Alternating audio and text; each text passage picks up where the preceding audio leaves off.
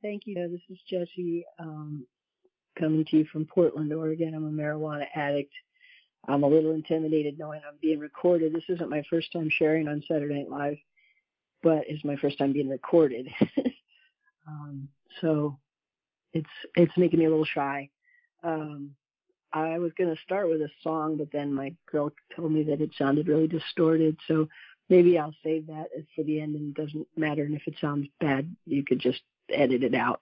But I'll start with a prayer, a simple prayer today for God to help me remember God in all things, whatever your name, whatever your definition, more of you, God, and less of me. That's my kind of simplest prayer. And it helps me to just kind of remember what I'm doing. This isn't a, open mic, although I've got candles and amps and microphones, but it's a chance to thank all the people that have helped me stay clean and sober, including my beautiful wife who was listening, I think, in her car, because she was at work, and I told her to listen in. So that's another reason I kind of wanted to sing the song for her, that she hasn't heard yet. But I was realizing as I was working on the song for her that it really could be a song for God for loving us in our brokenness and our despair, and just the way that's kind of private, but thank you, honey, for loving me even when I'm such an asshole. Anyway, that's just a side note, and that got recorded, man. So you got that in writing. But anyway, the inspiration for that song was my wife and how she puts up with me. But it could also be a song to God for loving us in our brokenness and despair, and to still suffering addicts, and welcome all and like to add those prayers to the addict who still suffers, and for anybody coming back after a relapse. When people would used to say, welcome home, I used to think it was cheesy, but it's really comforting and sweet when an addict comes stumbling into the rooms and people say, welcome home. And now I really get that in my personal life too. Even when I've just been completely selfish and almost like messed everything up and sabotaged everything good, I still get welcome home. So I really appreciate that. And a special shout out to my friend who got me here tonight. And I always met, and I've known each other so well through the phones, and we forget that we've never met in person. We have so much in common. We've lived in some of the same places in the world, and we know a mutual friend, a musician guy in Pottstown, which I think is hysterical. He's a recording artist and has a studio, and it's on High Street in Pottstown. So my dude is a talented musician and a great artist and a wonderful friend, and I want to thank him for all the service he's done on the phone lines lately. We started talking when we were both in a little denial that we had a problem. One day it occurred to me that people who don't have a problem with marijuana wouldn't spend so much time on the phone lines debating whether they have a problem or not. And I used to sit in my car, and I would be like going into the gym, and I would just end up talking. It would get dark and cold, and I would just be like, I'm not going to the gym. I just talked it on the phone. Anyway, we have this disease that tells us that we don't have a disease, right? It's the only disease where you can literally like walk right out of rehab or the hospital saying, I don't have this disease, and nobody's going to stop you. Like, okay, you don't have the disease, off you go. You can't get your money back, though. And I tried that with cancer. I went through cancer. I tried saying, I don't have cancer, but I still had to do the chemo and the radiation and the surgeries. I wish I could have just said, F this, I don't have cancer.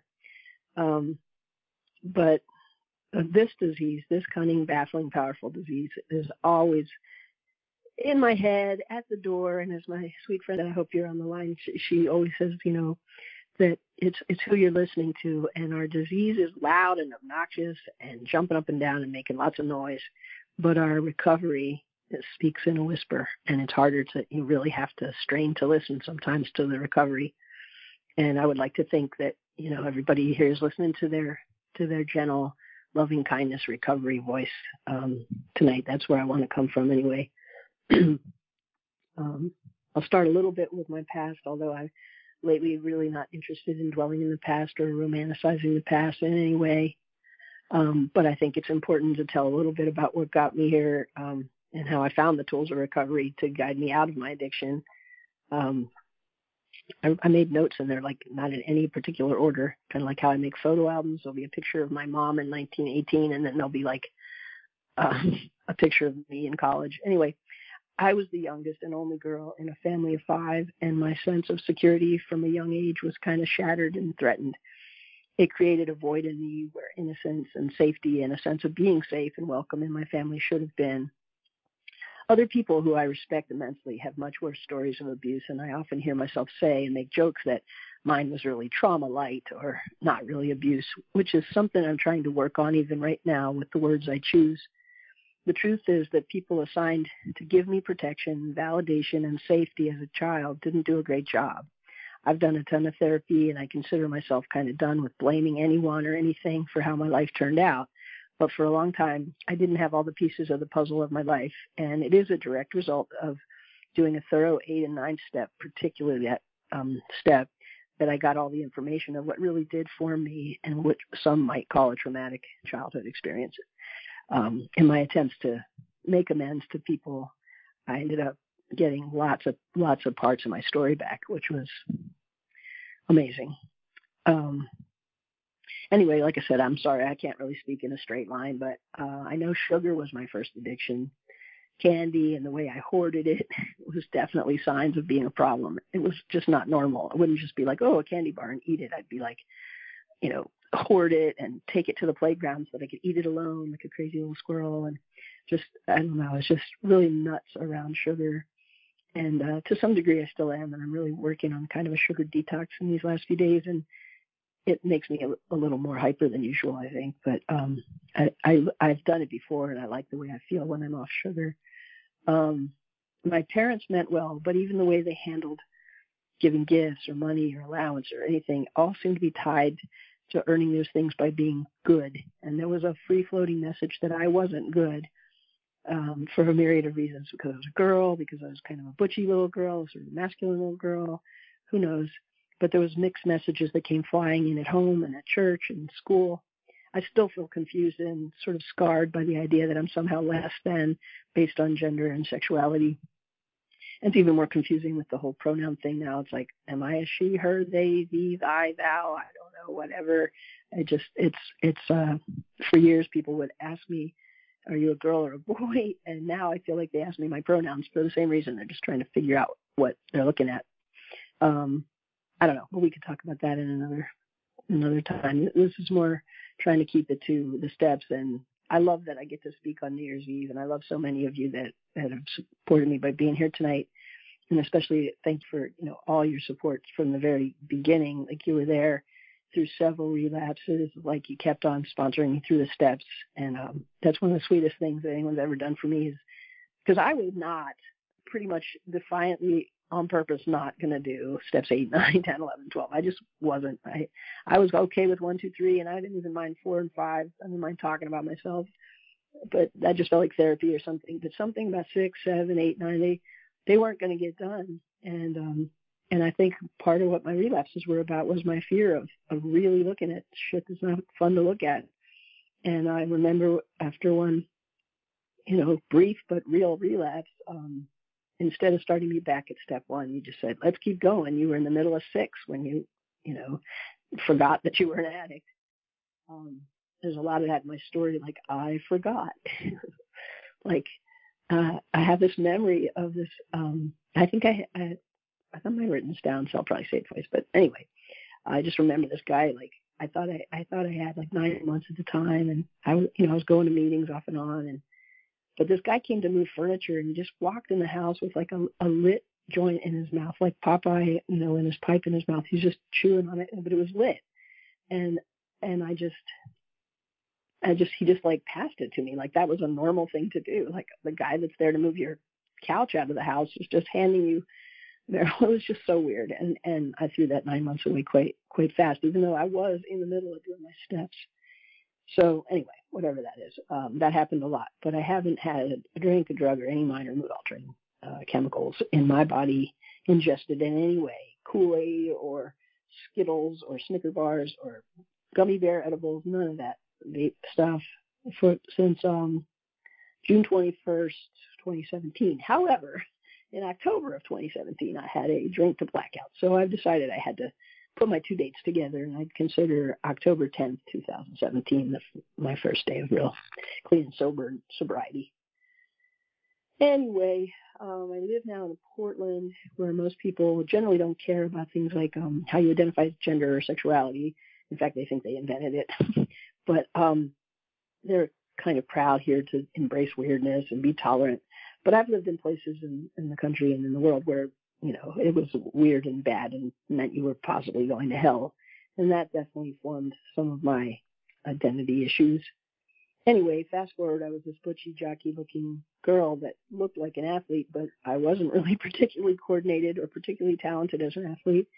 And I drifted a bit in high school. I started writing poems and playing guitar. I got pretty good at playing the guitar, and I found that could be a seductive way to, get girlfriends. And I think I learned pretty young that was a currency too, that people traded favors and energy and sexual energy based on what you did for them or what they thought you could or should do for them. There's a lot of information about that stuff in other programs like Al-Anon and SLAA, but I found I can't spread myself out on so many different programs because, truth be told, I probably could qualify for just about every single thing that ends in an anonymous, except maybe Clutterers Anonymous. I like to throw things away, and I don't hoard. But other than that, I could qualify for it all. But I just like to go anywhere where people are talking about the steps, working in their lives. I have to say, as much as I love and feel the loyalty to MA, especially the phone lines for saving my life and all the sponsors and people that I've found here be generous and supportive, I do sometimes get frustrated on how much time we spend discussing our day counts and our milestones. And it's just my opinion that while it's important to acknowledge all that, the most important part of any meeting is really hearing how people are staying clean in this 12-step fellowship and what they've learned and do and use the steps to stay clean. Sometimes I have to go to other meetings to hear a lot of long-term sobriety. And I look for step meetings too, so that it's not just, as they say in AA, don't share the mess, share the message, and just have the focus be on recovery, not just like, checking in, sort of open-ended. But anyway, I don't mean to digress on that. I just need to hear sanity and how people get restored to sanity. I need to hear that from meetings. I need to be restored to sanity on a daily basis. And I think about my powerless note over lately. I've been thinking a lot over food and sugar and caffeine and where my life is unmanageable in so many ways and just being neurotic. And I want to trust that I can use the steps for relief in whatever the circumstance and whatever I'm using them for. Again, sorry I'm jumping around with all my ADHD and still detoxing from caffeine and sugar. Because now I'm talking about my dad who died in 1982. Right after high school, and I was so lost. He was what held my family together, and I still wonder how our family would have turned out if he'd lived longer. I think my brothers would have maybe been better friends and less competitive with each other, but they all kind of lost their, I think men really need that pat on the back of attaboy, and they just didn't get that. And with me, he was softer and gentler and a great dad, but I just lost him really young. And he was also an alcoholic, so I'm sure that affected me. I started smoking full-time in college, and after college for years, I came into AA with a girlfriend who was an alcoholic back in the late 80s and stayed clean for about 3 years until I moved to Hawaii. That was really confusing because in Hawaii, there were a lot of people who called themselves sober but smoked pot and did psychedelic mushrooms. I was like, that's great. I can be sober and do psychedelic mushrooms. How awesome. I stayed there for about 11 years. I got married. I raised a child with my ex, and we both smoked off and on until I tried to get clean when my kid was little and caught me smoking. And I didn't want to be a hypocrite parent and tell her not to smoke if I did. So that was my motivation for trying to stop and stay stopped off and on with 18 months here, 6 months there. But like I said, it wasn't until 2017 that I really hit a bottom. And I'm sad to say my daughter is a little pothead, and I hope one day she finds the rooms of Marijuana Anonymous.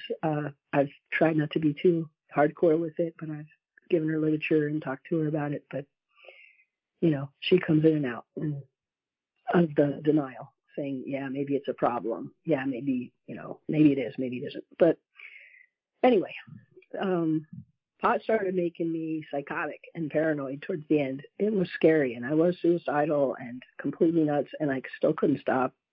I was the kind of person who could go months and months without smoking, but if someone walked in the house with it, it was over. I was going to use if it was near me. I think I almost had 18 months twice, and both times, I'd been to a meeting that day, but I was left alone with somebody's pot and a lighter nearby, and it just lit up. And another time that I had done my whole gig sober, and I practiced for it and worked really hard to, it was my first sober performance at a really nice place in Northampton, the Iron Horse, which was the best musical gig of my life.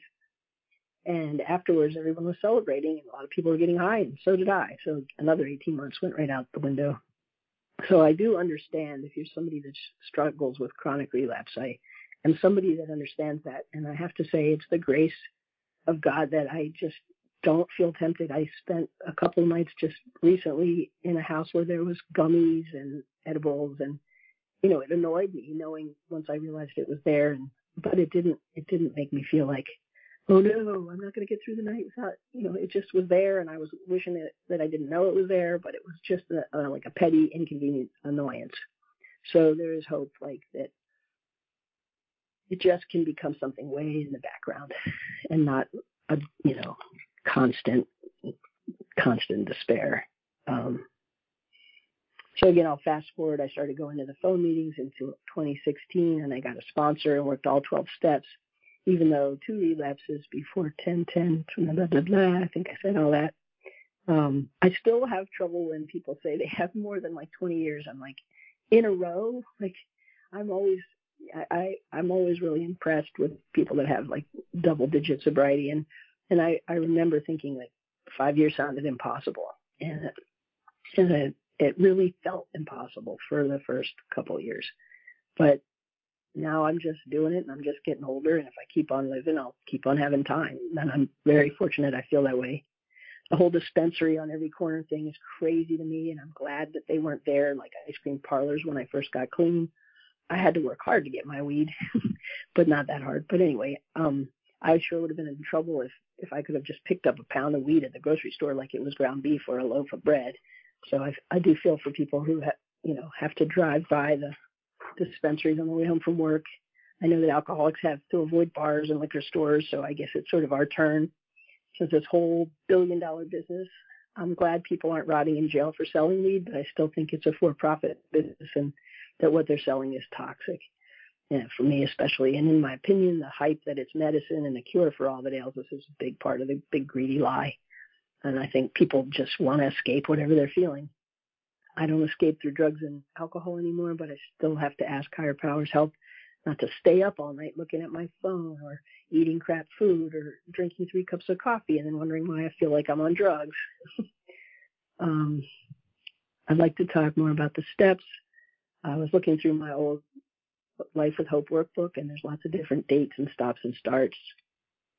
As I said, I always thank my first sponsor from this fellowship for going and keeping me going after a relapse one time, not making me go back to 1 and making me finish the steps. And we did finish all 12 steps. And I was terrified of steps 8 and 9, and they turned out to be the best ones for me because I got so much cleared up with old resentments, and my bad memory had so many events wrong that it was really helpful for me to say, hey, I'm sorry for all the effed up things I did to you. Can you tell me what they were? Because sometimes I really didn't know. And then we cleared the air and we both felt better. And sometimes, and especially in my family stuff, I got things completely wrong. And I was, it was really powerful for me to hear, no, everything you think happened didn't happen, didn't go down that way. Here's what actually happened, and you do not owe me an apology. So I was like, oh, well, that was pretty redemptive. I forget how moving my body or a sauna or yoga or meditation can relax me too. I have sort of an amnesia around how good I feel when I do those things. I've been on a pretty positive roll this week, and it's made a huge difference on my attitude about going back to work on Tuesday. There are a million things I can do besides drugs to reach an altered state. Many people I respect and love use meditation, and it works for them. Others find comfort in their childhood religion. I say if it brings you peace and comfort, go for it. But my goal lately is loving kindness with myself and others, and especially with my wife, who I think I hear her coming in the door now, who puts up with my moody up and downs. I'm so glad that I haven't sabotaged this relationship and given into that, the selfishness of this disease. And now I'm just going off script here. I'm just talking from my heart. I don't even know what the time is, but I know in this meeting it doesn't really matter. Just it's kind of crazy how really simple the solution is, and how terribly complicated and difficult I make it for myself. And I know I'm not alone with that. I hear people talk about it all the time, like, I forgot that if I sit in a sauna for 10 minutes and close my eyes and meditate for 20, I feel better. I have more energy. I feel less restless, and I know that, but do I do it every day? No.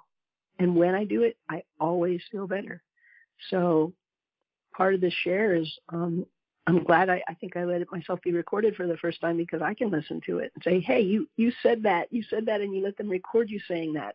I feel better when I stick to a routine, and a spiritual routine that includes meditation and prayer. I am a better person when I do that. And when I don't do that, I get off my rocker. I get on my own nerves. I get on everybody else's nerves. I start thinking the problem is you.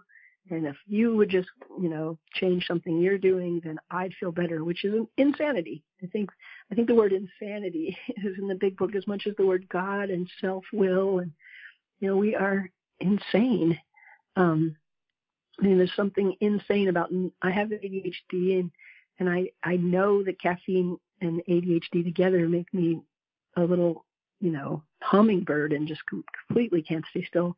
And yet I'll smell some coffee, or like just the other day, my friend took me out for coffee, and I had just talked in the morning about how, it feels so good not to drink coffee in the morning, and went out for brunch with a friend and had a big cup of coffee.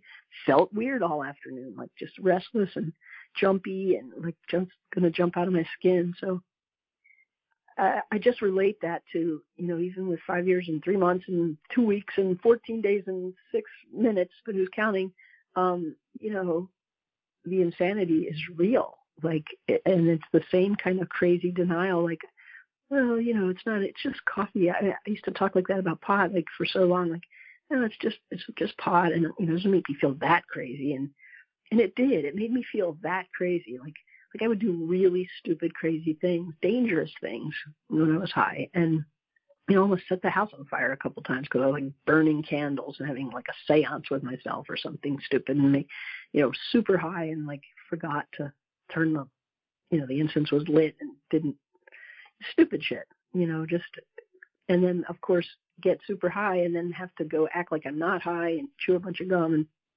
make my eyes not look red and pretend to not be high.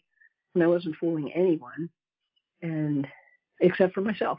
I'm a master of being able to lie to myself.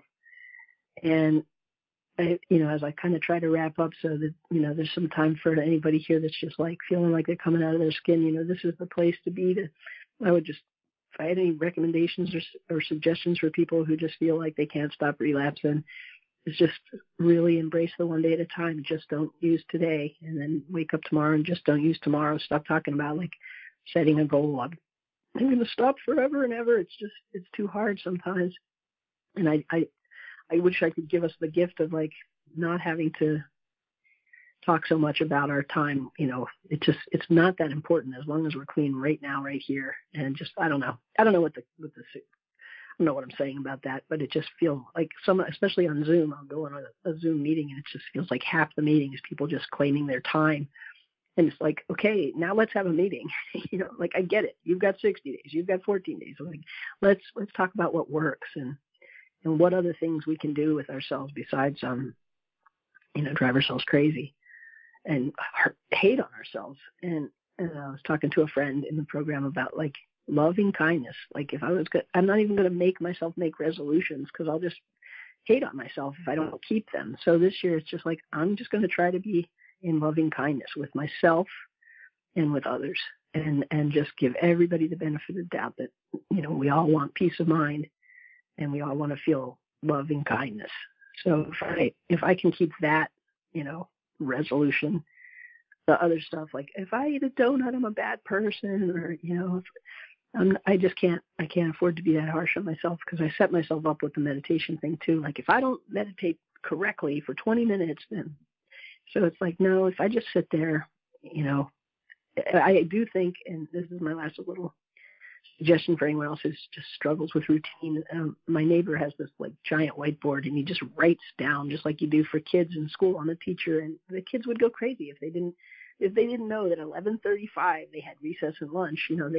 They have to know what's coming, and I think we're all just children who need that schedule of like, okay, I'm gonna wake up, I'm gonna go to the bathroom, brush my teeth, and then I'm gonna meditate before I do anything else, and then then I'll make sure I have time to drive to work. And while I'm driving to work, I'll listen to a podcast instead of like the toxic bad news radio or whatever. Just trying to write it down and set up a schedule that I can stick to that's realistic would be helpful. Great idea. I've had it for about 2 years, haven't done it yet. So, I mean, I'm still insane, but I recommend it to you. Anyway, I'm so happy that I got to share and be with you on New Year's Eve, and really made it special. And I will try, even though I think it'll be a little distorted. Okay, are you going to tell me distorted? I like the way you twist my words. It's almost like you haven't heard. When I say, girl, leave me alone, you just say, welcome home. Welcome home, it's so good to be. Welcome home, it's so good for me. I run the red light, you pay the bill. I'm trying to deserve how you love me still. When I say, girl,